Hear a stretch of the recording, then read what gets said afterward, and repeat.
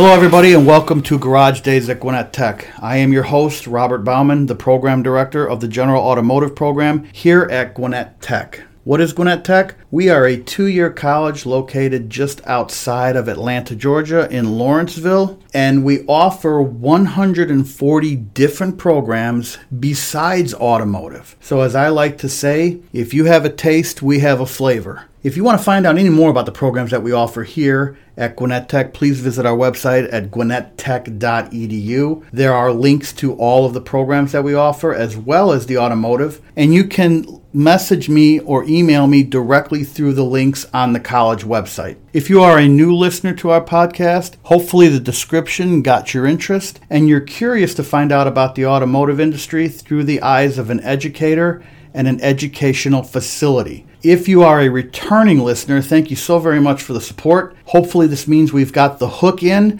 and you're looking forward to future episodes. This episode is titled Females, Positive Addition to Our Industry. Well, it's no secret that being the automotive industry, being what it is, this is a male-dominated industry. Historically, females have always made up a very small percentage of active technicians, and we're also seeing that in the educational side. We have a very small contingent of females in our college taking automotive courses and trying to be a technician. In the general automotive program here at Gwinnett Technical College, females consist of 1% of our student enrollment. We have 265 students going through our program, so 1% is really rather small. Today we're actually going to talk with one of those students and get her perspective on not only the automotive industry, but coming back to college. Guest that we have on our show today is Amber Treadway. She is in the automotive diploma program, but is going to be switching to degree. And yeah, she checks a couple of boxes for a non-traditional student. Not only is she a female in a male-dominated industry, but she's an older student, and she's older than a lot of our students coming in who are fresh out of high school. So I think hearing how she views coming back to college and how she views this industry is going to be very, very interesting. So Amber, welcome to the show. Hi, thanks for having me. So I'm really looking forward to talking to you today, but tell us, share with the audience, what made you decide, of all industries that you could go into, what made you decide that you were going to go into automotive and possibly make that a career? Automotive for me has always really been a dream. It's just like a calling. I would really say my destiny. Following my dreams is not a concept that I was familiar with. It's not something that we were taught in my family to follow our dreams. So if I really reflect back on, what gained my interest as far as the automotive field, I'd probably have to take a look at my father. He was very mechanically inclined. He always worked on all of our family vehicles.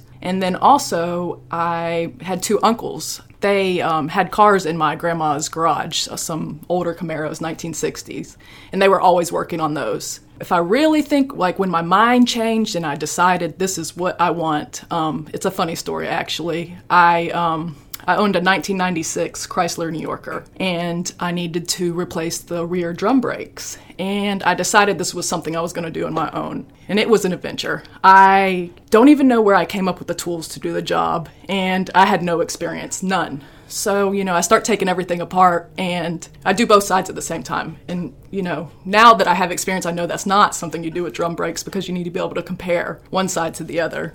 So I get everything apart. That's the easy part, right? And I go to start to put the brakes back on, and I'm unable to do it. And the truth is I didn't have the proper tools. I could not get the retainer springs back on. I did not have the spring compressor tool, and the whole job, it turned into a complete catastrophe. I'm pretty sure I worked on that brake job for about 3 or 4 days. I lost parts, I gave up, I probably cried a few times, and eventually I had to call it quits and have it towed to a shop. So it was in that failure where I was unable to do what I had set out to do, I decided that I will be able to do that on my own, and that's when I started following my dreams to become an automotive technician. Hey, it's funny you say that about the drum brakes because I know when you had brakes here, whoever your instructor was pointed out that, everybody carries a phone around nowadays. Take a picture of it and never take both sides apart. But hey, you know what? That was a good learning experience. You learned from it, and I bet you moving forward you won't do the same thing again. Well, you have to understand and you have to know that once you do get out into the industry and you are working amongst other technicians, you are definitely going to be in the minority. You are probably going to be one or two other females in the shop. Sometimes you may be the only one. Knowing that, and also not necessarily in a bad way, but knowing how sometimes men can view women in this industry, did that give you any second thoughts on taking this path and pursuing this career? All right, that's a very good question. And when I think about it, I do not feel like a minority. It seems kind of crazy for me to say that, but as far as me being a woman in a male-centered industry, I don't really think twice about that. Now, I suppose if you would have asked me that question 10 years ago, the answer would have been completely different. That's because I'm a different person than I was 10 years ago. I didn't have the confidence. I was insecure, nor did I have the realization how big all this is for me. And by that, I mean like following my dreams and doing what I want to do. Today, I can see my worth, and I understand that I am just as deserving of this to be a contributor to this industry as anyone else, regardless of my gender, race, or beliefs. I understand life like this, and this is my experience. It's only the risk that you don't take where your dreams cannot come true. But I was able to, for myself, to muster up just enough courage and took just a few small steps towards following my dream that this became a platform for me for opportunity and growth. I can't turn into I will, so there's not anything that's going to stop me from that. Okay, so we addressed the fact that, you're a minority demographic in the industry itself, but I said at the beginning that you actually checked a couple of different boxes for being non-traditional. One being the female in this industry, and the second one being an older student coming back to college where, let's be honest, the majority of our students in class are fresh out of high school. So coming back to college like that, how do you feel about that? What surprised you? What challenges did you see versus the last time you were in school?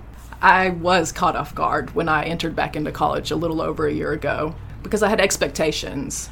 I'm thinking, here we are in 2020, like 2020. And my expectations were that women are here to take over in so many power positions that could have never been imagined 20 or 30 years ago. I knew in my heart that there were going to be at least a few other women in my class. Well, I was taking nighttime classes, and when I entered, there was not even one other female student with me. I had a little disappointment with that. I really expected to have a class full of mixed ages, learning alongside me. My perspective on that is here we are in like a community college. It's a place where people from many different backgrounds come and take on a new education. I'm 34 years old, and there's a few others that are in the same age range as me, but I'm far outnumbered by guys fresh out of high school. But I've kind of taken that judgment outside of my mind, and just the thing about it is we're all in the class. We all have similar goals in mind, and that brings about a connection between all of us. And to go beyond the obvious observation of appearances, young, old, female, male, we are tomorrow's technicians. That is our objective, and we all have equal opportunity. It's just dependent on the effort we are willing to put forth. All right, well, we've covered your perspective on being in the industry. We've covered how you're viewing being back in college. But now that you've been here for a few classes and you've kind of seen how cars have changed, maybe since the last time you worked on that drum brake system on that Chrysler, what's your thoughts on automotive technology? Is it more than you were expecting, more than you anticipated? Does it appear to be more technologically advanced than you knew about? Yeah, absolutely. This is a very good question. Because when I first decided that I wanted to work in the automotive industry, the terminology was a little bit different. It was maybe in that transition period where we were changing from mechanics to technicians. And I wanted to be a mechanic. That's where my dream started.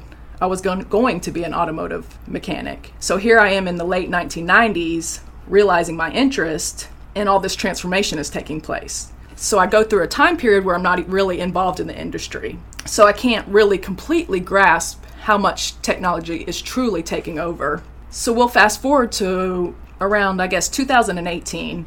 I had my first opportunity to work in a shop. This is when it hit me. And I had to ask myself, what have I gotten myself into? Because technology is a totally different learning experience outside of mechanics. And I proceeded anyways.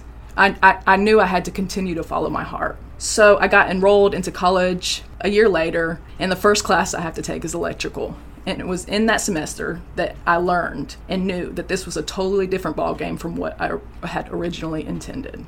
Thank you so much for addressing the whole mechanic/technician thing. If you've had me as an instructor, you know that I dock you points if you refer to yourself as a mechanic. Because while that may have been true a number of years ago, as you're seeing now and experiencing firsthand, not only do you have to be a mechanic in the sense that you understand the automotive technology at a very basic level, but you also have to understand fluid dynamics, you have to understand hydraulics, and most importantly, you have to understand electrical and computers. So now you're in school, you're taking some classes, you're getting exposed to this technology. What did you not know about cars that has really made an impression on you so far? So the most impressive thing to me is when I started learning about the engine. I am so enthralled by how the engine works. It is such an ingenious concept. It's so simple yet so intricate. I love learning about the engine. It's funny how, in one sense, engines are so simple and they really haven't changed since the beginning, but yet how this simple device works to power a vehicle, I agree with you. It is kind of fascinating. So what usually happens is when you come through the program here, we help you get a job where you can work as an entry-level technician.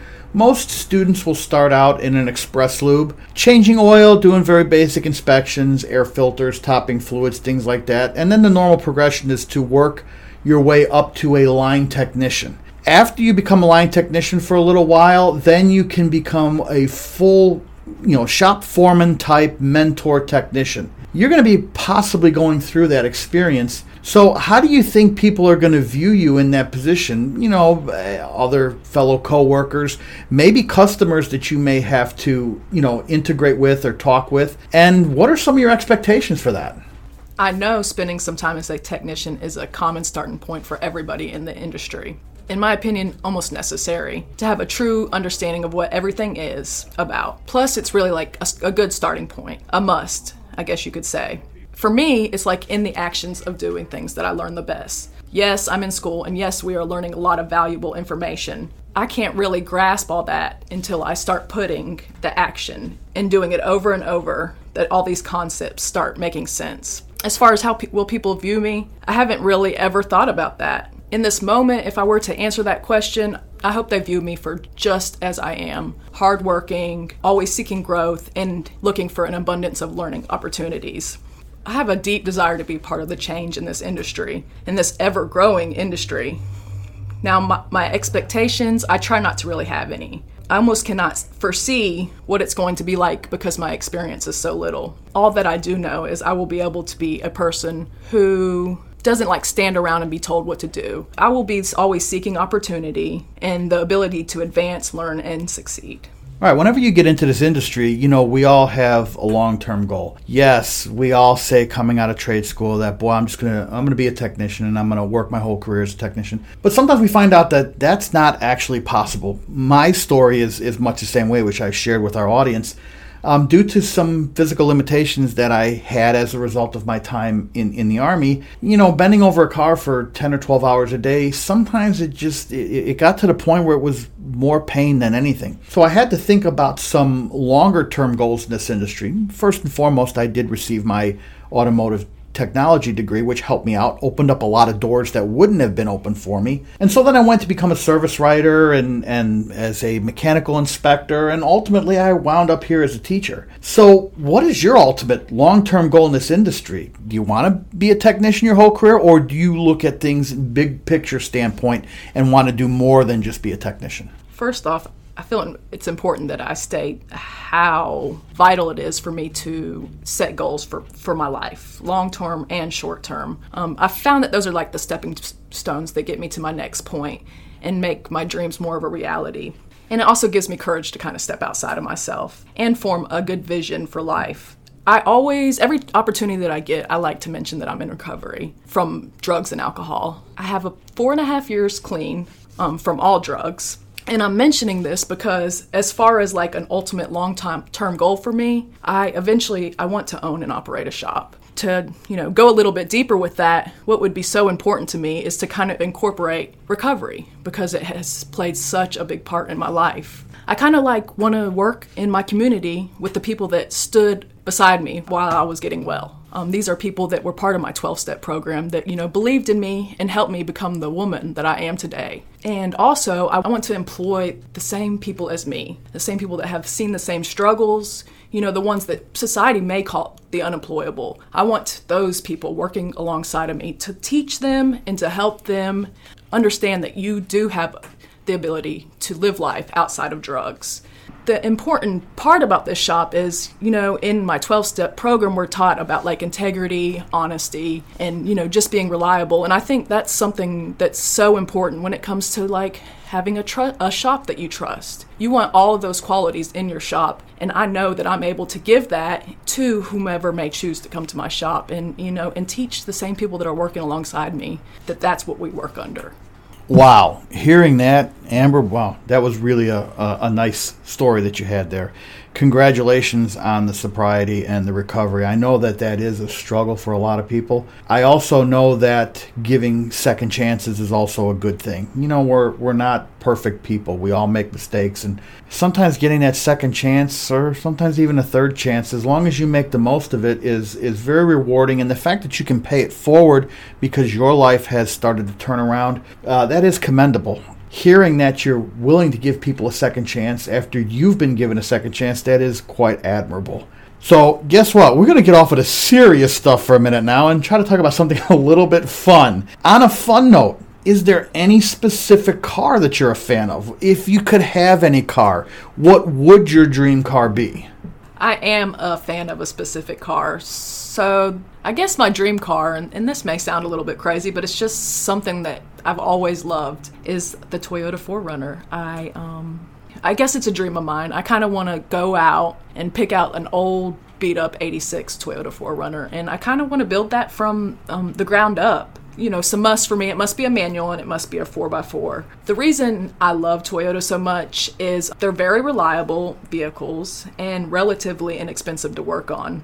Okay, you know what, Amber? That really wasn't the answer I was looking for. You're probably the first guest that's going to tell me that a Toyota 4Runner is your dream car. So I'm going to let our audience in on a little secret. I have a dream car. I grew up, the bulk of my my teenage years, were in the 1980s, the greatest decade ever. And also, that was when the greatest show ever was broadcast, Miami Vice. And in Miami Vice, if you were a fan of that show, you got to see a lot of really cool cars.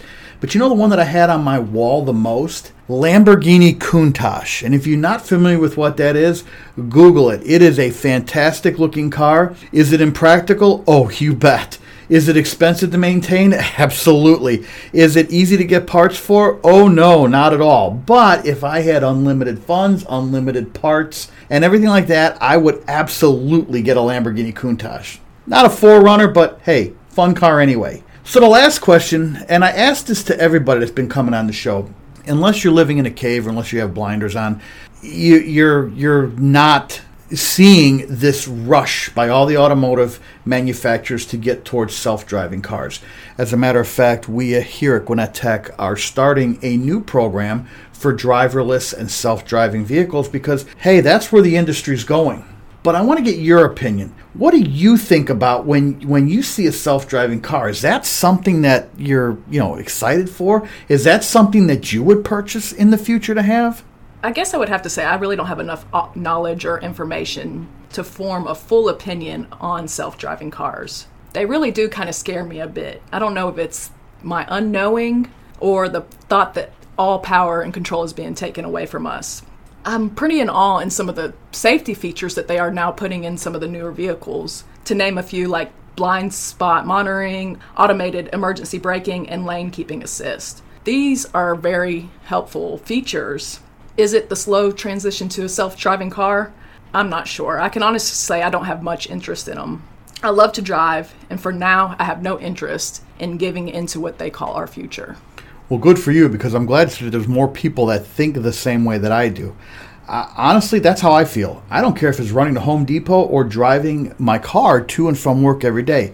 I just like driving. And maybe that's because I'm a gearhead at heart, or I just have an active interest in this industry. The fact of turning over complete control to a computer and just getting in a car and saying, okay, take me to work, and I don't have any engagement, yeah, I kind of don't think I really want anything to do with that. Well, Amber, that was really a nice interview. I do appreciate you coming on, spending time with us, and talking about your life a little bit and giving us your perspective on what you kind of see going on around you. I know you were nervous, but that's fine. This doesn't reach too many people yet, so it's not like you're going to be talking to millions of people, but I think people are going to listen to your story and really like it and really look forward to seeing someone like you prosper in our industry and keep this industry moving for us. Yeah, I just want to thank you so much for having me. This has definitely been a different experience. Not something that I would usually do, but that's one of my favorite things to do is kind of take myself out of my comfort zone. So again, thanks for having me. Well, that concludes this episode, Females, a Positive Addition to Our Industry. I hope you enjoyed hearing from our guest, Amber Treadway, about her perspective on being a non-traditional worker in the industry as well as a non-traditional student. I look forward to being able to bring more people that are involved in this industry to this podcast to interview them and get a whole bunch of different views and keep the audience interested. Remember, if you do have any questions or want to find out a little bit more about the college here, visit our website at gwinnettech.edu. But more than anything, more than all we've talked about today and more than all we've covered in every episode, you have to remember one thing moving forward. Technicians keep the world rolling.